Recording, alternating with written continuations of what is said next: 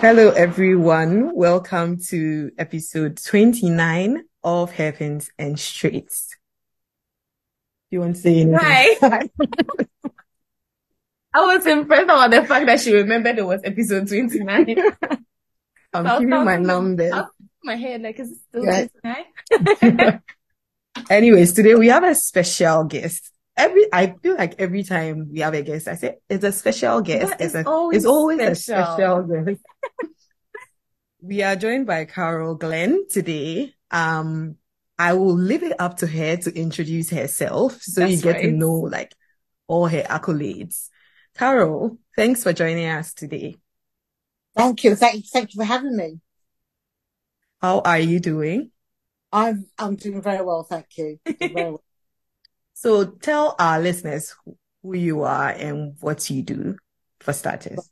My name is Carol Glenn, and I'm a licensed official with the Motorsport UK as a clerk of the course. I'm also an FIA Girls on Track ambassador, and I'm also the owner and founder of Next Racing Generation. Wow.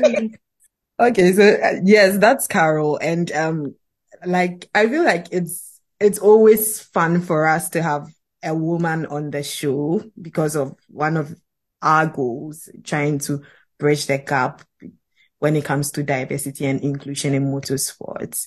And so we are really honored to have you.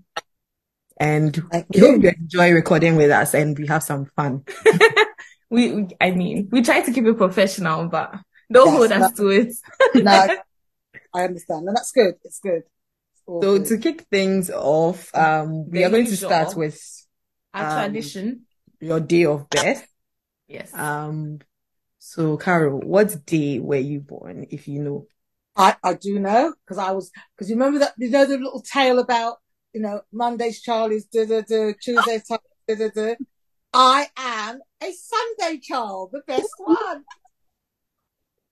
Akosua. Akosua. Oh, good. I have it. So your Ghanaian name is Akosua. Also Akos. Akos. Akos. Yeah. Akos. Do I remember the fancy one? Is there a fancy one? Never mind. Okay, so Akosua is going to tell us a bit about what she does and how she got into motorsports. Okay. Well, I got into motorsports. Oh, I think maybe before any of you were born, because Ooh, although I look thank you for young, making me feel young. I am, and I'm sure that both of you could be my daughter. But anyway, I should keep my age a secret for the moment. Always. But I have been involved in motorsport for 34 years. Oh, Yep. yeah, this was Yep. before. Maybe that's before we were born. That's before you were born.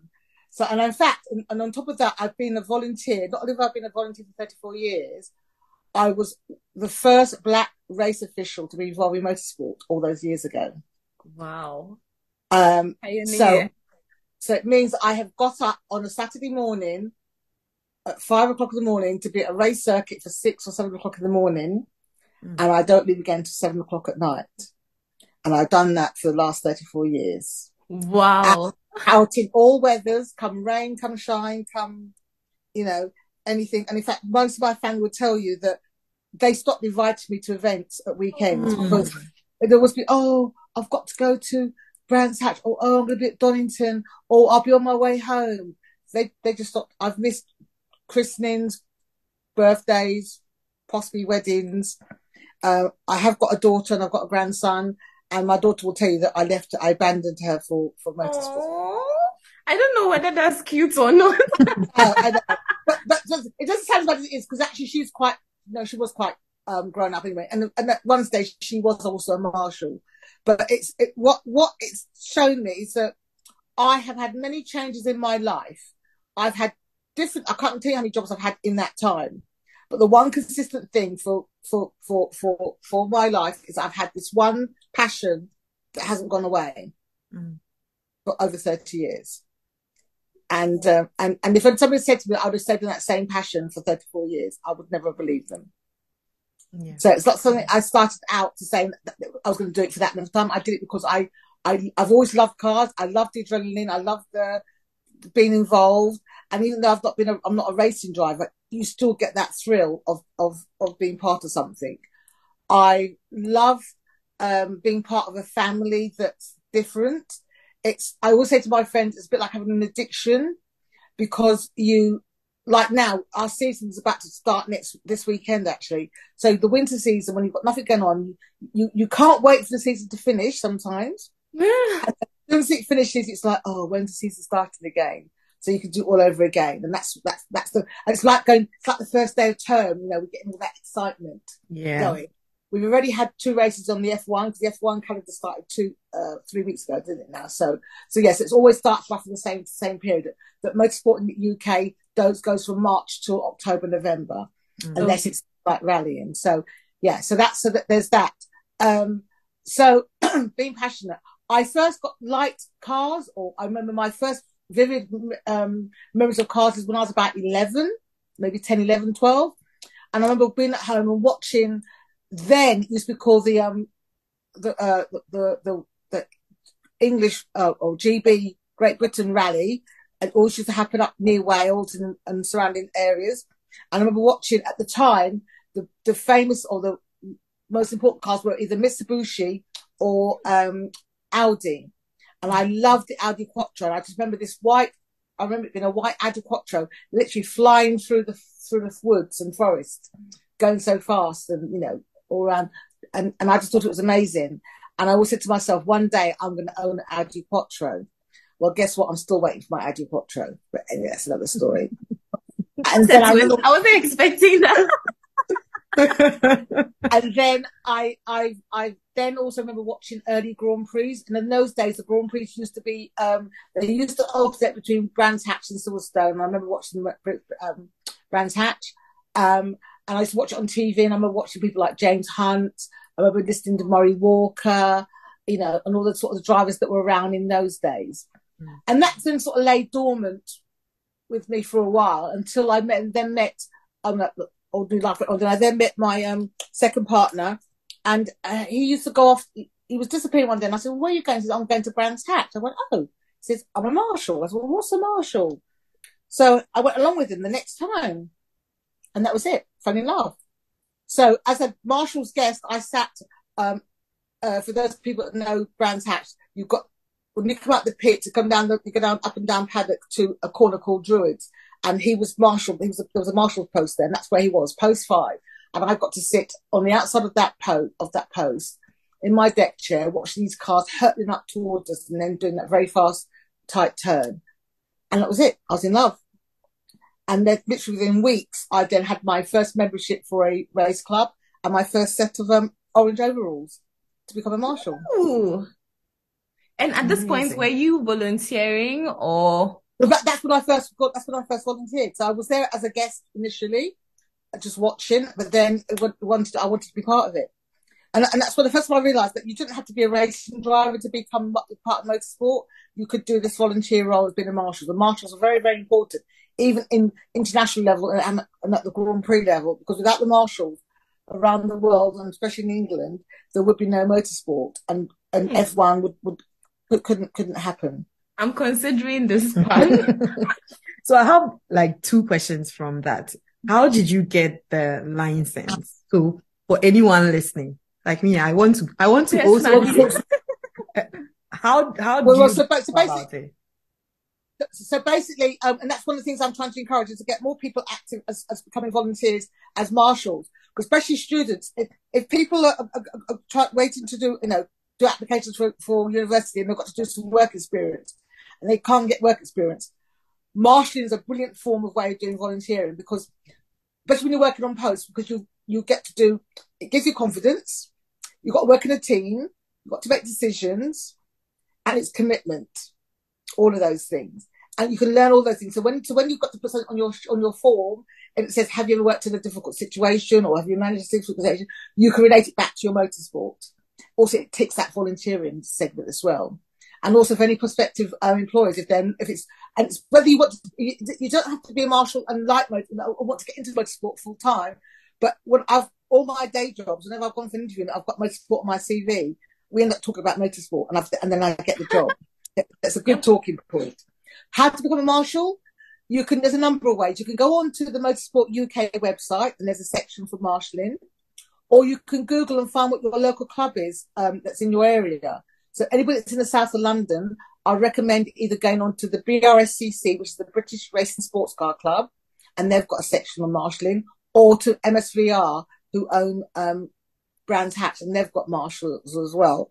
And all these clubs will offer you a taster day. So you can have a taster day, you can go down, they'll show you around, you go and pose, they'll tell you all the different roles that there are. And then you can do that for a few weeks until you decide that you want to actually to take part. You do get, they tend to give you like a breakfast voucher. There's often raffles. Some clubs will provide you with overalls, and some clubs you have to buy your own overalls. But you know, there's different ways, and you can also travel around the country. So you can either stay in your own area, like, and Brands Hatch could become your home circuit, or like I did, I go around even as a clerk, I go around all the circuits. You know, I've been as far north as Knockhill up in Scotland. I've been to Wales. You know, I've gone all over. I travel all over. And back in the early days when I was with my partner, we used to also go abroad. We used to go and do Le Mans. I used to do Le Mans. So I've marshalled at Le Mans on the Mulsanne Straight. And I've been to Zandvoort and I've been to Nürburgring. We're going to Zandvoort this year. Okay. Right. Not as marshals, but yeah. And then also, so there are various different marshals who also could do things like the 24-hour race at Nürburgring. There's marshals that go out to Abu Dhabi, that go to Australia, that go all over. So, you know, it can take you. And some clubs will pay for you to go do those trips, or some people just incorporate it as part of their holiday. So, you know, we are a bit of a mad lot that we use our holidays for motorsport, but that's the addiction. We are already on track. We used half of our holidays for that. So, yeah. And when it comes to like first aid and training to be a marshal, how does it work? Do you, so what it does, after you sign up? You do. So you tend to get training on during the job, because you'll always be working with another experienced marshal, and they'll always show the ropes. And then once a year, and it's just finished because we're about to start the season. So between like December and February, early part of March, there's marshals training that goes on all over the country. So people have just been starting marshal training, but for that you tend to do fire training. So you get taught how to pull a extinguisher, how to put a fire out, the proper way to put a fire out, how to extract a driver from the car, and other practical things. So you have to do you must do a training day at least once a year. And then also there's some people may want to go and work at the rescue unit, and I think they have 2 lots of training a year that they'll be in. They do something during the year as well. So there's a lot of training, and then also Motorsport UK are always sending out instructions about, you know, any updates. And so for example, at the moment, because of electric cars are coming more and more into championships, marshals have to get training on electric cars, because you can't go where if a car was on fire, for example, or whatever, you'd normally go straight and try and help.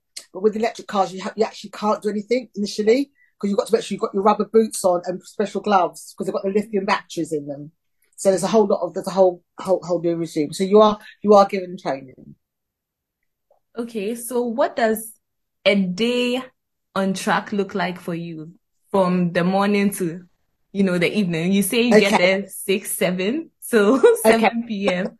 So I just explained to you. So I haven't been a track marshal for many, many years. Okay. I actually now, what I should have told your listeners is that I actually now hold a clerk of the course license. So I'm actually in race control, but I will come back to that in a moment. But as a track marshal, you'll get to the circuit for about 6:37, because not often, well, pre-COVID, we used to do face-to-face sign-on.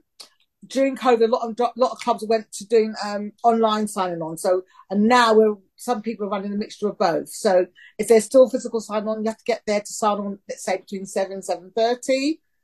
Then you'll be given a breakfast voucher. You can chat to your friends, you know, get your overalls on. Everybody there's a Facebook group called the Orange Army, because everybody calls the marshal. They're all dressed in orange, predominantly orange overalls. Yep, but there's another Orange Army, so. Oh, okay. And then you're given a time, because you get the timetables beforehand, of what time you have to be on post for, and you normally have to be on post by 8, by 8 o'clock, 8:15, because of track inspections and things like that. If it's a Grand Prix and an international meeting, it's even earlier than that. You could be on post from 7 o'clock because of all the technical inspections that goes on. So then you'd go on post, and again, you either allocated a sign on, you're allocated what post you go to or what position you're doing. So you've got other jobs like paddock marshal, assembly marshal, and start line, and gridding up marshals as well. So there are different roles. And then you then have your briefing with your post chief, and they make sure that they're there, that they're fully manned. And then so somebody like me, if I'm in race control, I will then make sure ask all the posts or ask somebody who's in charge of the post to say, are we all fully manned? And they will tell us yes, and they'll tell us whether people are missing radios or flags, or now a lot of posts have now run these light panels. So we run a mixture of flags and light panels. So we've got to make sure all the posts have got their appropriate light panels. And then normally track inspection is done by the clerk about half an hour to 15 minutes before the start of the race, before the start of qualifying, sorry. And most race meetings start dead on time at 9 o'clock. Okay. So that's, and then you run qualifying. So if it's race, you will have, I don't know, could have about 10 sessions of qualifying, which will last about 20 minutes each. And each championship needs to go out and do at least 20 minutes, do at least 3 laps. And that defines their grid for their race. Depends on how many championships you've got running. You might get your qualifying done by 11 o'clock-ish, half 11, then you might do the first race of the day. Straight after that, and then you normally will break for lunch, something like 12:30, 1 o'clock.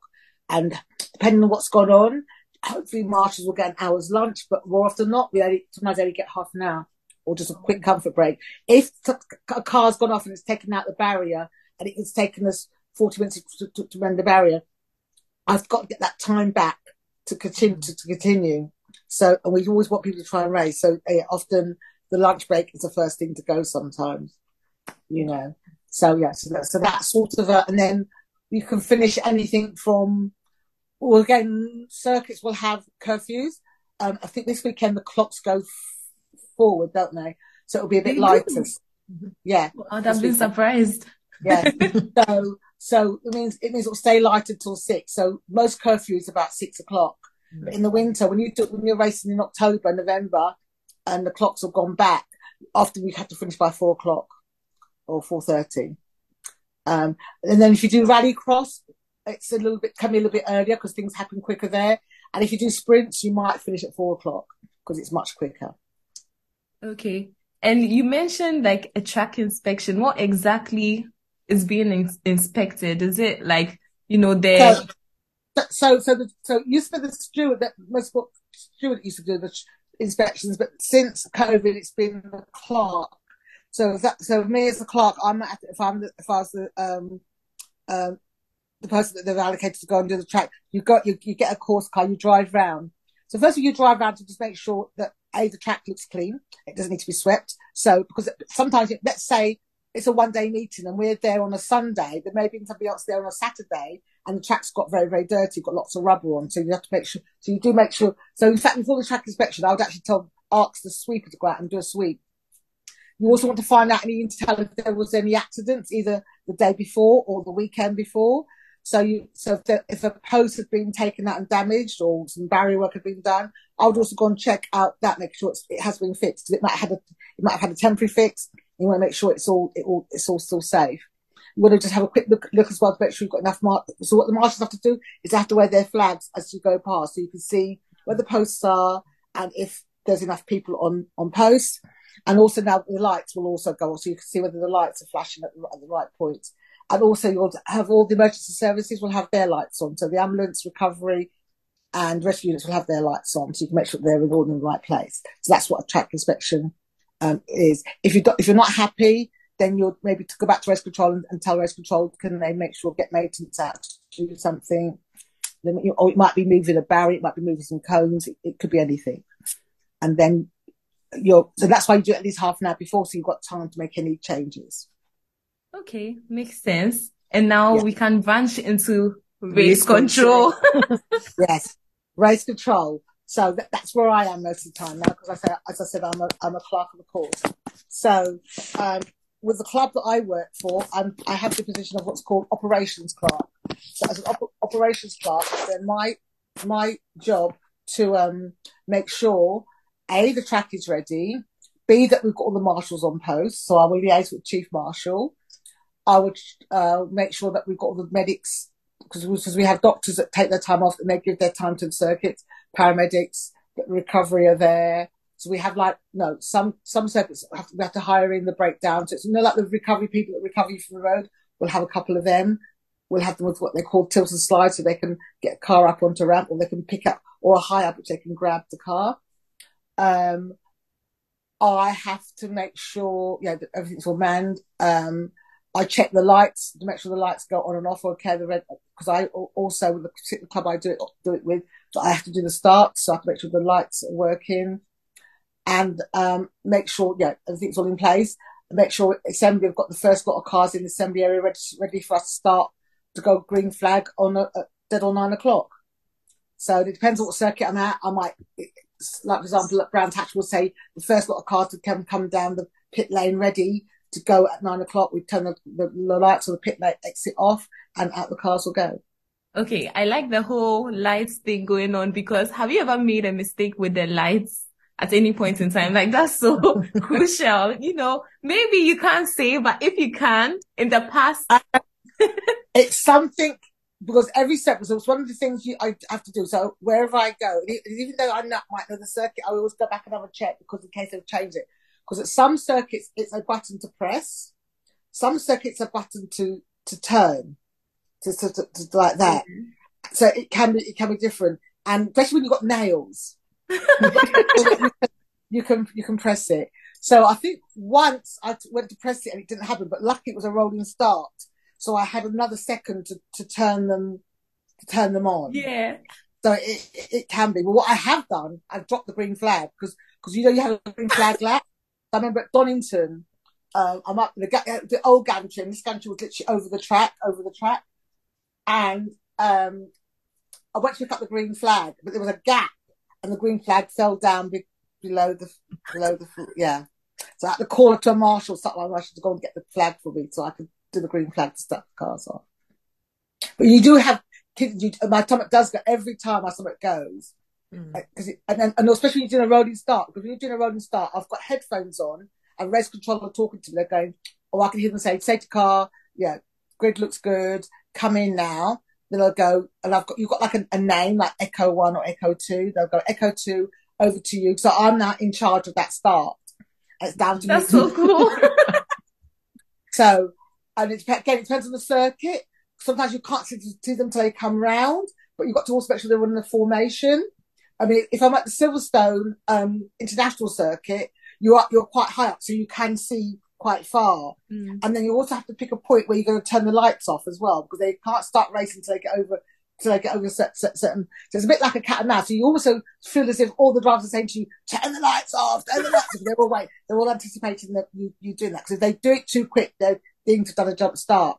So then I'll go Echo 2, understood, and I will then put the red lights on, ready for that, and I confirm that to race control, so I can see the red lights are on the gantry, or I might have a repeater one that I can see where I'm sitting, because often you're not always in the same line of sight. And I'm looking, waiting for the first cars to come round, making sure the two lead car or the lead car should always be holding them, till I get to the marker that I know that I'm going to turn the lights off, and then I turn the lights off. It's lights out and away we go. And then what you get sometimes, especially in truck racing, you get a 2-part race. So you get Division 1 go first, and Division 2 start maybe 10 seconds later with a Union Jack. So I've then got to pick up the Union Jack. I have a stopwatch, but often I've got somebody else with me who's actually doing the counting. Okay. And then they'll go now, and then I've got to drop the flag. And the goalkeepers as well, they're on a rolling start as well, so they're just a little bit behind. So I've got to hold them as well. Or it could be a standing start that you do it on. So you might have, especially if you do caterings, you start, so if it's a standing start, you start the first lot off with the lights on, lights off, and then the others lot have to stand, they're about 2 or 3 grid rows away. Then they've got to wait till you drop the Union flag on there. This is exciting stuff. Really cool. has there ever been a case where race control has checked everything? You've checked the lights, everything is working, but when it got to the start, the lights didn't come on. Just That's not why fun. that's why you have to have the union flag, because you can also start a race with the union flag. Oh, right. Oh, okay. Well, you Even thought of everything. even in international meetings, they'll always have the flag of the, because you can start it on a flag. Oh, makes sense. I didn't know this. Yes, so you don't panic. You just go. You get the message, and then especially in F1, they could quick tell drivers lights have failed. You will be starting on a flag, Okay. Okay. or on a flag, or they'll be starting on behind a safety car.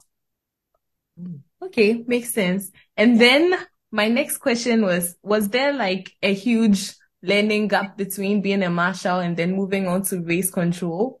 You had to learn there. Please give us Yeah. details. Right. So, so basically, my progression through marshalling has been: I was a track marshal, then I became an assembly marshal, then I became a secretary of the meeting, which I'll explain to you about that. Then from secretary of the meeting, I then became a clerk. So I got my clerk's license in 2015. But you do have to go through what they call modular training. So there's a book where you have to go, which you do various different things and get signed off, and then they get assessed, and then you get your license. And then you can either be, as I say, some clubs run different ways, but my main club that I'm with now, they have what's called, as I said, a somebody that just does what I call doing all the starts. Then you also get judicial. You have an ops clerk, and then you have judicial clerks. And the judicial clerks are the ones then which I can also do, where if a driver has done something wrong, then you call them up after the end of the race. You'll look at their footage, and then look at all the evidence, and depending on what they've done, then you can either fine them, exclude them, do whatever. And that's what you have to do as a judicial clerk, and also do drivers briefings. So it can be quite busy, but you have to just keep your head, but you're getting taught, and especially when you first get qualified, you'd always have a senior clerk with you, or somebody else that's a bit more senior to help. So if you're not sure, you can sort of tend them out to them and say, okay, this is what I think, and then they'll either guide you as to whether you've done the right thing. And we're all governed by, I haven't got mine here, there's a book that comes out every year from our governing body called the Blue Book, and that's got all the rules and regulations. So all races are done to these rules and regulations, and if the driver goes outside those rules and regulations, that's what you're quoted back to them. So like, if somebody overtook under a safety car, that's I can't remember the code off the top of my head now, but there's a code like a C1, whatever, and then you can penalise, and you've got penalty points for them for that. Okay, and you mentioned after the race, like you call the drivers. Does it depend on the kind of race? Because I see in international races, race control comes out that they are investigating a sort of incident, and sometimes you get a penalty during the race. Yeah, does that happen? Okay, so you've got to remember one thing. So under national race, the clerk of the course makes a decision. So we can put an investigation button, because we've got this new software now that we can put driver under investigation. So it depends on what it is. If it could be track limits, then that's dealt with quite quickly, and it might be a black and white flag shown, or they're given if they're doing it more than once, they get a 5-second penalty, all that sort of thing. If it's something because there's been an incident, you may have to wait till that race is finished, and then you can get your evidence, and you might have to get 2 drivers up, and then you can make the decision, and then they're given a piece of paper that says this is the decision of the clerk. Now they then have 30 minutes from that decision sheet. If they don't like the decision I've made, or any of the clerks have made, they can appeal that process. And they can appeal that process to the stewards, but they have to go back to see the secretary of the meeting, fill out another form, and then pay a fee for that appeal. Wow. Okay. Yeah. And then the higher up you go, so it's something like touring cars. Sometimes touring cars actually come with their lawyers and their checkbooks, and they'll put down a lot of money for their checkbooks. Yes, that's why there's always appeals going on in touring cars. And then here it's like a mini court is then convened, and normally it will happen during the duration of the meeting, or sometimes it might not happen till the end. So sometimes you can be there longer than 7 o'clock. You can be there till 10 o'clock at night while these hearings are going on. And then the stewards, and you have a steward, and you have 2 event stewards. So there's 3 of them. The main steward comes from Motorsport UK. The other 2 are 2 local ones that would belong to the club, and they're like judges. And then they would look at the evidence that the clerk has done, and they can either uphold the clerk's decision and actually add more points or fines or whatever to the driver, or they can say no, the clerk made a mistake, and they can reverse the clerk's decision. Oh. And in extreme cases, if the decision can be made, or it's a very serious one, it then gets referred back to Motorsport UK and it goes to what we call national court. Interesting. Wow. Yeah. Okay. I didn't know that. There's a whole like now in Formula One, it's subtly different. So although you've got the clerk of the course in race control and who makes decisions, well, he's taught me but he's about to get approval from the stewards. And if you think back to when that awful meeting race in 2021 with Michael Massey, he made a lot of mistakes because he was making decisions that he should never have made. He should have gone back and got advice back from the stewards. So in F1, it's the stewards that make those decisions. So if somebody's done something wrong, they're going to put up the notice saying it's under investigation, and they're normally shutting the room away from the race control. But they've got access to every single camera angle. They've got access to all the teams' cameras on their cars. They've got footage from the circuit, and they've got sometimes there's cameras in the ground. They've got all that footage, and they've got the overhead thing. They can see it from all angles, and they will be looking for all sorts of things.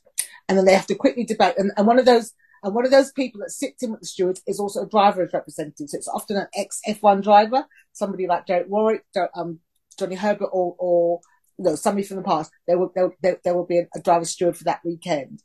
Mm. And if you go on the FIA website, you can look at, you can also see the documents that are published for any F1 meeting. You'll see they'll announce who the stewards are, including the driver's representative.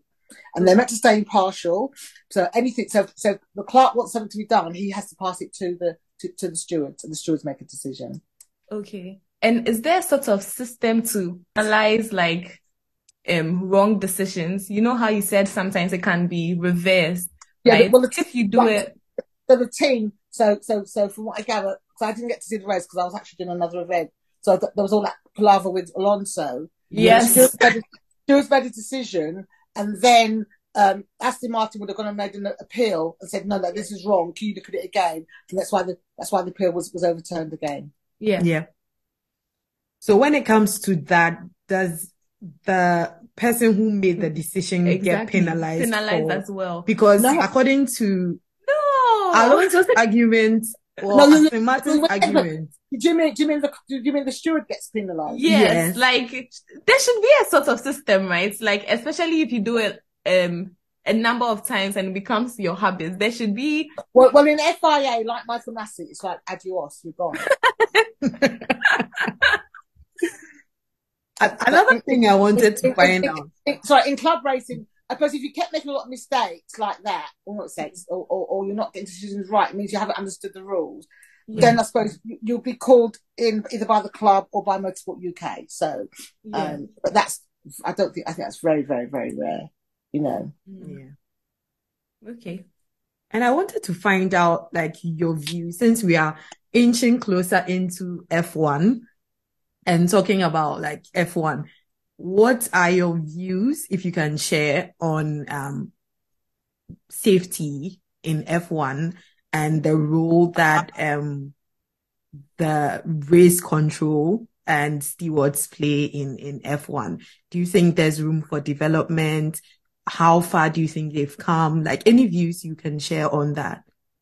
Oh no, the one thing on every single, even on F1, on the back of your ticket, on the back of your pass, it says motorsport is dangerous. Mm-hmm. That's the first thing you have to know. Okay? Drivers don't want cars to be slower, to be safer. They want the speed. Because after the accident of Senna, they sort of polled all the drivers and said, no, they don't want cars to be slower. That's not what they're there for. But what you need them to be is to be safer. So what you'll find out now is that we've had quite a lot of, recently, some quite bad crashes. But if you look at Zoo's one at the Grand Prix last year. Last year, his car flipped 100 times. It was on his head, and then it flipped and went into the thing. Now that's the flicking and going into between the tech barrier and that, it's always going to be freak, because the cars are quite light, they can flick quite good. But what you notice is with the introduction of the halo, if that halo had not been there, the car was skidding on the halo, not on his head. Yeah. So years ago, if that had happened, that would have been his head. He could have been decapitated. He would have certainly have had neck injuries. Yeah. Nowadays, when the cars do get hit, everything goes off. And normally, the tires are tethered and they will stay on. The tub stays intact. Everything else is designed to come off. Okay. So there's been a lot of safety. They introduced what must be nearly 10 years now, the hands device. So even national racing drivers have that now. So attached to their helmet, they have to wear this collar thing, and so that stops their neck moving around so much. So whenever these safety things are put into F1, it does come down, especially into single seaters in club racing to make it safer. Every accident is looked at, and even with Motorsport UK, we have to look at why does something happen. Well, what you can't account for is that sort of one-off unique, because they can't justify they can't think about every single position a car might be hit to how it's going to be could suddenly be thrown into the air and propelled over. I happened to be unfortunately at Brands Hatch, so it's a year ago now, when there was a fatality at Brands Hatch, and I just started the race. Okay. And I was watching something else, and suddenly I heard a bang, and this car was up in the air, and that ended up going on top of a marshal's post, and unfortunately a marshal died. Oh. Yeah. So, it's real. It's definitely real out there. So, but again, afterwards they looked at it and say, could the marshal's post be moved further back? Could it ever happen again? But you do get these freak accidents. You get areas where the cars will always go off, and then they'll always do safety bits on that. That's why now, before you used to have what we call Armco, then they used to put barriers of tyres, and now they've got this new stuff called Tepco, which they can clip together. So there's all sorts of things that come in. You've got greater runoffs now, gravel cats or kitty litter as we call them. So there's always safety going on. So drivers, stewards, circuits will always be looking at what can they do better. Yeah. And since you're ambassador for FI Girls on Track, we are giving you the platform. Anything you want to say about your work there? Oh, wow. Yes. So I became an ambassador last year. It was very, very, very, very privileged. And especially when I looked online and saw who the other ambassadors are, people like Susie Wolf are on there. But I wanted to be not just an ambassador in name only, because it's quite easy just to be an ambassador. I'm an ambassador, but I actually I'm actually active. So what's quite nice, because it's run out of Motorsport UK, which is my governing body. So I'm always getting the notes and letters to say, or messages to say, if there's an event on, I will go along, because I think it's very important to be visible. Because they do a lot of open evenings, or have days when we have schools in, or they bring them to the circuit, and they're showing like the driver's side, they're showing all that stuff, and they do other activities. But I'm then able to tell them about what you can do as an official. And then again, if they depends what age they are, encourage them to become marshals as well. And that's been quite good, and that's what I enjoy. And then also, what I also do, so I'm for women. I'm always for women causes, but I'm also there for women of colour. So again, whenever these events go on, you'll always find again there's only maybe one person of colour in there, or two, but I make a beeline for them, and then I talk to them, because again, because what they're not going to be told, through groups, when people are other people mentoring them, is the extra issues we have to deal with. Yeah. Unconscious bias. Yep. Being ignored, Mickey taking, banter. Oh my God, yes. All of that, because I've had, even now, although as much as I love my sport, I was getting it a lot, and you still get it different microaggressions. When I first started, they used to call me Whoopi. When I used to walk into close control, they'd turn around and say, people start talking in a fake, either African or Jamaican accent. I can't even do an accent. And here she comes, watch out, she might pinch your stereo, she might pinch your tires, make it out that you're a gangster. What are you trying to say? I'm a gangster. Wow. Make comments about my boobs, make comments about my bum. Ooh. We can eat. Yeah. So, or people talking and they forget you're there, standing there, and then they'll go, "Oh, I don't mean you. I mean, you're okay." Hello. Yeah. Thank you So so much for making a beeline to these girls because it's so important. it's Like, very important. So just let's say that they've got to hold their own, and the other thing is like if somebody upsets you, whether that's at work or wherever you do, and you girls must either have the same thing. You have to just hold it in, count to 10, and then excuse yourself. Say, excuse me, I just need to go. Yeah. Go to the ladies, kick the door, do whatever you have to do, then wash your face and go back in and go, okay, I'm ready now. Never, ever, ever break down in front of any of your colleagues. Yeah. Because then they'll know your weak spot. Not just your weak spots, but then it also feeds into the angry. Black woman stereotype. It's just exactly, and of course, and often when you see things going on, and other people get elevated over you and whatever, and you're thinking, and in your head you're going, it's not fair, but you can't be saying that out loud. You've got to just find another way of dealing with it. Unfortunately, and that's what I've had. I've had it so many times, but I have to just. I love my sport. I love what I'm doing, and I ain't going anywhere. So I'm the thorn in your side. That's the spirit. Power to the women. You've got to deal with me, not the other way around. And especially now as I'm in a world where especially club motorsport, it's run by aged, grey-haired, white males. Yeah. Who some of them are stuck in. So at the moment now we've got this new thing. What's the new thing that's now that all the clubs have got to sign up to? It's called racial respect. And the comments I've seen online is saying, "What's all this about? Why have we got to do that?" Do. Yeah. And they don't see it as themselves being a problem. But at least the governing body is trying to address it. So it means they can't make any comments about a woman. You can't make any comments about anybody. You can't make any banter. You've got to be careful about what you put on social media. Because drivers and people have been known to go and put really horrible comments on social media, and they may be racing against a junior, something that's 14 plus, and they don't realise that, right? Or forget that it's actually a child you're talking about. You get, or within karting world, you get parents bullying their children and telling them off because they haven't done well. So we've also got we've got a big thing now on safeguards. We've got a big thing on safeguarding.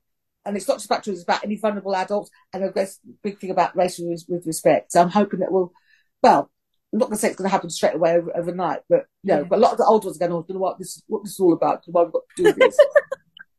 Well, because you've got to be kind to everybody. You've got to respect everybody. And my opinion counts as much as everybody else's. Exactly. Yeah. So just to go a bit more to racing, I mean, you've been on so many tracks. Do you have any favorites, like your top 5 tracks you've been to? My top 5 tracks. Can I get 5? Yeah, I can get 5. Bramhat, Le Mans, Monaco, Cadwell Park.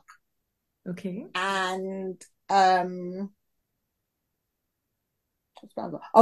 Knockhill. Interesting. Because Knockhill, I'll tell you why, because when you're in race control, you've got the track, and when you look in the distance, you can see the Forth Bridge. And just about pitfall out the river, and that is just a brilliant scene. Oh, I'm going to look it up. Maybe we should do like a trip. Okay, we don't have any days this year, so maybe the days are done. Yeah. Okay, yeah. But Monaco, you should plan to go to Monaco next year, not for F1 Grand Prix. Okay. 2 weeks before that, you have the historic Grand Prix. Oh, is that? And if you want to see proper cars, the proper F1 cars with the proper sound and the V8 sound, proper sound, that's the place to be. Maybe that's what we can afford, Queen. You still have all the razzmatazz, but it's old car, and it's lots of the older cars. Okay. Mental nudes. And then we just wanted to talk a bit about work-life balance, because obviously, especially when you started out, you were probably volunteering and working. Like, how did you make it work? Still am. I'm still working. Oh, wow. Okay. Hello. Well, put it this way: you learn the art of on a Monday morning of taking lots of toilet breaks and going to sit in the toilets and having a cat nap. Oh my God! Why can't I relate? Because you're so tired because you've come home from wherever. I mean, like, okay, typical example. I will leave home here on Friday because I'm off. I can leave early afternoon, but often it would be leaving after work. So this weekend I've got to go to Cadwell Park, which is up in Lincolnshire. Okay. So it's about a 3.5 hour drive, but it could be anything longer than that because it's a Friday afternoon. I'm gonna hopefully, because I'm at home this week, I can leave a bit earlier. But often, if I was working, I would better leave till after 4 o'clock, 5 o'clock, and then still drive up, do that 3.5 hour, 4 hour drive with all the traffic. So I'm at Cadwell Park for a sprint meeting on Saturday morning.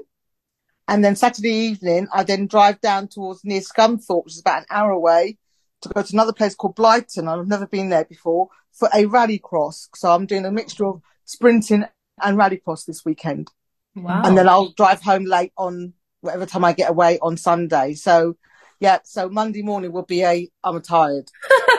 Very hectic. Yeah. Very hectic. You know, if I go to places like Pembrey, I'll tend to book the Friday off and the Monday off because I find now that I can't, especially if I'm clerking at Pembrey. Pembrey's in literally well past Swansea. But trying to leave after 7 o'clock to drive home is just too much. So then I'll stay over an extra night and then just come home and leisurely on the next day. So my holidays get taken up with. First of all, I don't take any holidays until I've booked my racing weekends if I need to have a Friday or a Monday off. Okay. Makes sense. Anyway, we should start wrapping up. We've taken so much of your time already. Yeah. Okay. Yes. But before we do, are you rooting for any of yes, the I was F1 going to ask. teams or drivers Do you for have this predictions? season? Who am I rooting for? Of course, I'm rooting for Sir Lewis. Woo! You know, and then second is my little Lando Norris. Lando. Interesting. I've been following Lando from day one. Really? And then I quite like the fact that Alonso's putting it in there in the mix now. Yeah. So yeah, that's good. Yeah, you know. Back in the day, I used to follow Jenson Button because back in the day, I gave him when he won the Formula Ford Festival, I gave him his trophy. So I've been following him ever since yeah.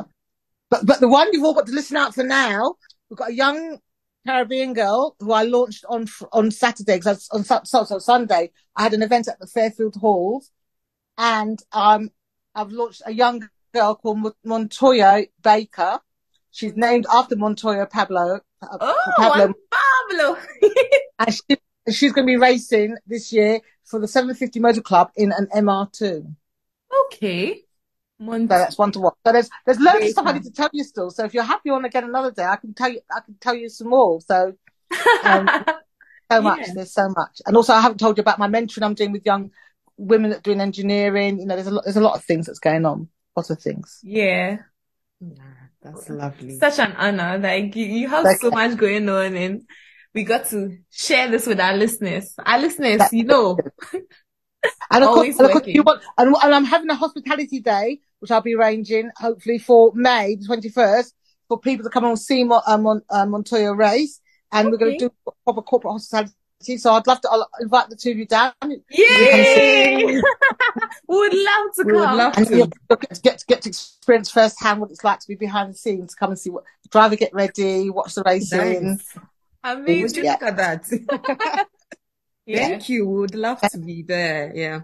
And then so we are going to round off with the last thing, which is getting you to speak a Ghanaian language called. Oh, I forgot about that. No, don't panic. It's cool. It's fine. You'll be fine. So we are going to get you to say, listen to hairpins and streets. That's the first thing you say. Okay. Yeah. So it is Muntie, hairpins and streets. So hairpins and streets stays the same. And then it's Muntie. Muntie, hairpins and streets. Not bad. So you should have some confidence, you know. I know. Since you passed the first test, we are going to get you to do the next part. Oh, another one. So you say your names. You say my name is, and then you say Muntie, like listen to hairpins and streets, which we've done already. So the first part, my name is Yefremi. Yefremi, Yes. Your Carol name. Glenn, Mhm. Munti, Hair and Pins. No, it's not Hair and Pins. Oh, got that wrong. But start Perfecto. again. Let's do it again. So Okay. rub that one out. Rub that one out. Say the first bit again. Yefremi, Carol. Yefremi, Carol Glenn, Mhm. Monte, Hairpins and Straights. Yay! Yes, Perfect. perfect.